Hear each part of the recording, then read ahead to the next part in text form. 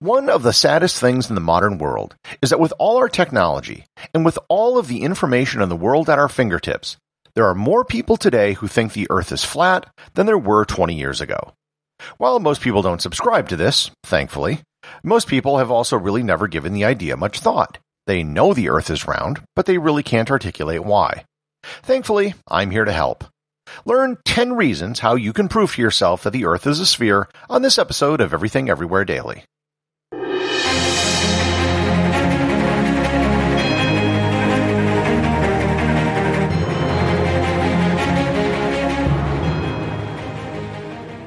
This episode is sponsored by ButcherBox. Summer is right around the corner, and that means cookouts. No matter what your preferred food is for a cookout or a barbecue, ButcherBox can help you make it the best. If you want to serve up some hamburgers, ButcherBox has grass-fed ground beef to make the perfect smash burger. Want to cook up some steaks? Well, ButcherBox has that too, with some of the best cuts of steak such as New York strip, ribeye, and filet mignon. Do you like grilled chicken? Well, ButcherBox has some of the best pasture-raised chicken that you will find anywhere. And if you really want to wow people at your next cookout, you can try grilling some of their wild-caught salmon on a cedar plank. Sign up at butcherbox.com/daily and get a special deal. ButcherBox is offering my listeners a free-for-a-year offer plus an additional $20 off. You can choose salmon, chicken breasts, or steak tips free in every order for a year. Sign up today at butcherbox.com/daily and use code DAILY to choose your free-for-a-year offer, plus get $20 off your first order. This episode is brought to you by Visit Williamsburg. In Williamsburg, Virginia, there's never too much of a good thing. Whether you're a foodie, a golfer, a history buff, a shopaholic, an outdoor enthusiast, or a thrill seeker, you'll find what you came for here. And more. So ask yourself, what is it you want? Discover Williamsburg and plan your trip at visitwilliamsburg.com. This episode is sponsored by the Travel Photography Academy. If you've listened to enough episodes of this podcast, you'll notice that I often interject places that I've visited. That's because I spent over 10 years of my life traveling around the world almost nonstop. During that time, I went from being a complete novice in photography to winning almost every major travel photography prize in North America. When I learned how to do travel photography, I had to do it the hard way. It took years of time and lots of travel. That's why I created the Travel Photography Academy, so you can learn from me in much less time, spending much less money. It's an online video course which I shot on location in France, Spain, and the United States, and I cover everything you need to improve your travel photography. So, if you want to take your photography to the next level and get better photos on your next trip, visit travelphotographyacademy.com or click on the link in the show notes.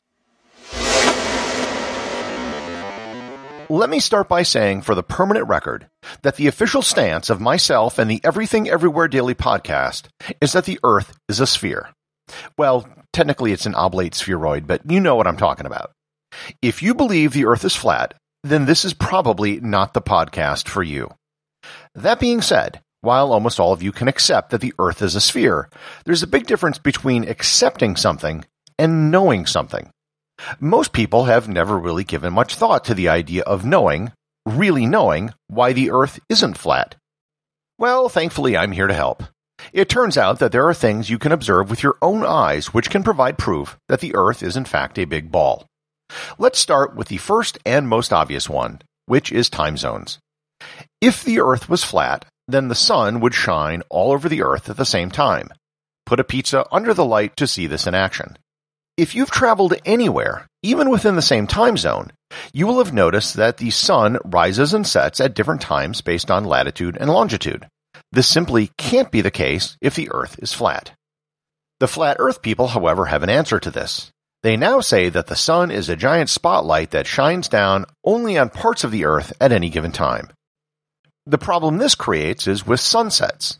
If the sun is a giant track light in the sky, then it would never and could never sink below the horizon. All of us have seen the sun sink below the horizon and slowly disappear, only to come back the next day on the other side. Basically, you can't have time zones and sunsets at the same time and have a flat Earth. To answer this, the best they can come up with is the word perspective, which doesn't even mean what they think it means. Perspective is things getting smaller the further away they are, or parallel streets converging on the horizon. The sun is the same size no matter what time of day or year. Method number 2 is the moon. The moon causes problems with the flat Earth model, especially lunar eclipses. During a lunar eclipse, the Earth is between the sun and the moon. This is literally impossible if both the moon and the sun are always in the sky in some big celestial dome. The only way this could happen on a flat Earth is if the sun went below the disk of the Earth, but then we run into the problem of time zones. Also, during a lunar eclipse, the shape of the shadow is curved, as if a sphere were casting a shadow somehow. To top it off, the illumination of the moon can't really be explained if the sun is just a giant spotlight pointing down on the Earth. The third method has to do with constellations. In the northern hemisphere, we can see Polaris, the North Star. However, we can't see the Southern Cross. In Australia, it's just the opposite. If we were all on a disk with a dome of lights above our head, you should be able to see any point on the dome from any point on the disk. However, this isn't what happens at all. We can't see all the stars at the same time. We can see different stars in different hemispheres, and we see different stars in different seasons.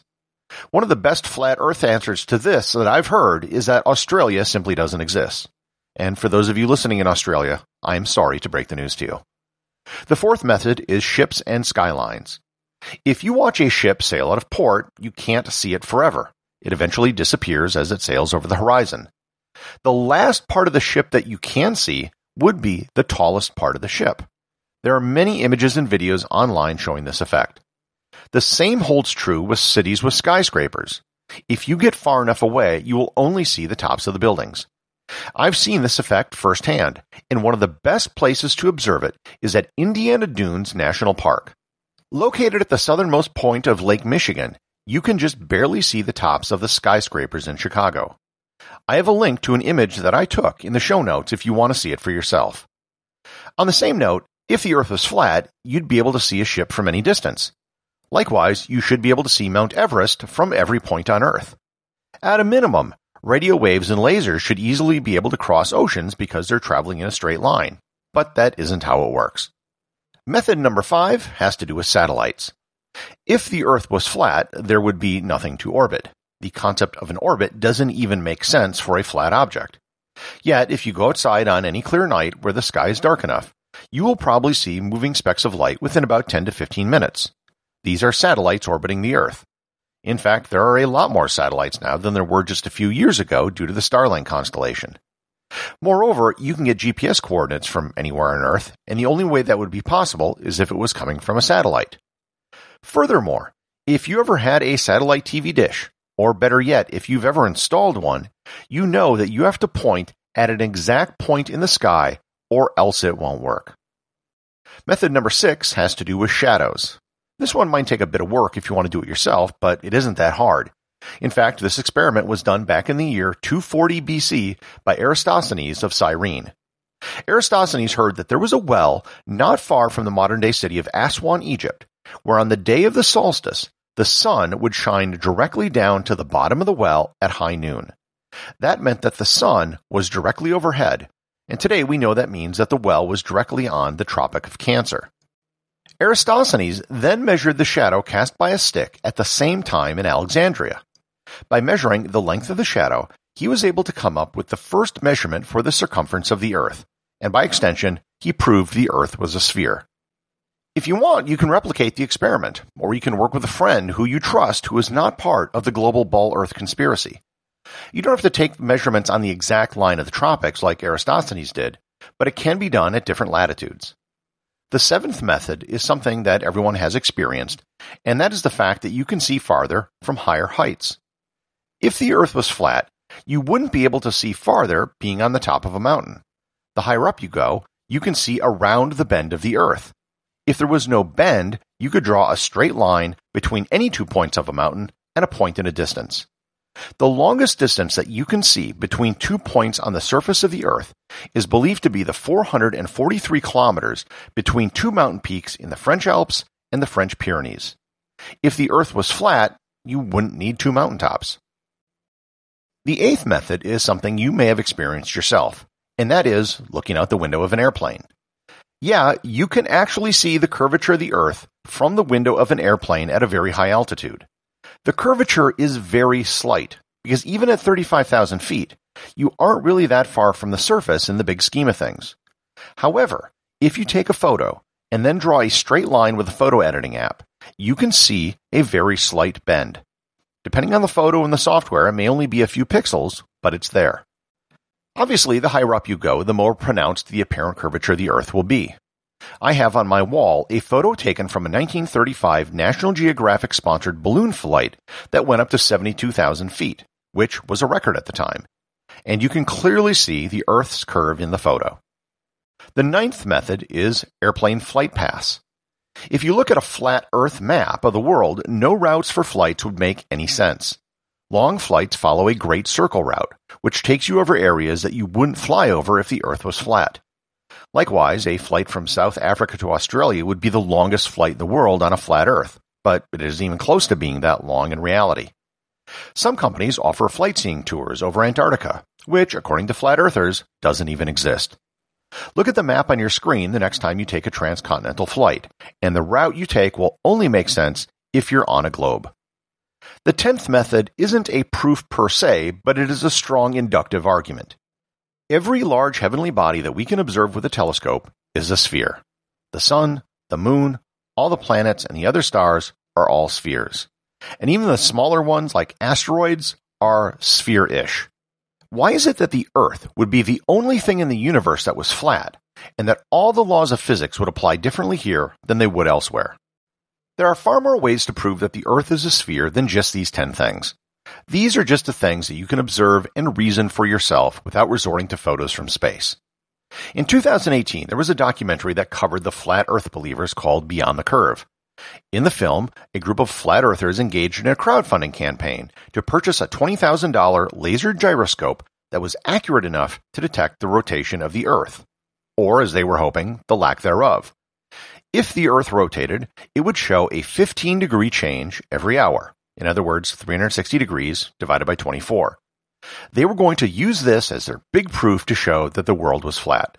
What did the gyroscope show? A 15-degree rotation every hour. Rather than accept the results of the experiment which they funded, they immediately turned to explain the results away. Perhaps proving that the Earth is a sphere might seem sort of trivial. However, I do think it's something that everyone should know. You should have one or more of these proofs tucked away in the back of your mind at all times, just in case of a flat Earth emergency. The associate producer of Everything Everywhere Daily is Thor Thompson. If you'd like to support the show, please donate over at patreon.com. There is content only available to supporters, merchandise, and even opportunities for a show producer credit. If you know someone you think would enjoy the show, please share it with them. Also remember, if you leave a 5-star review, I'll read your review on the show.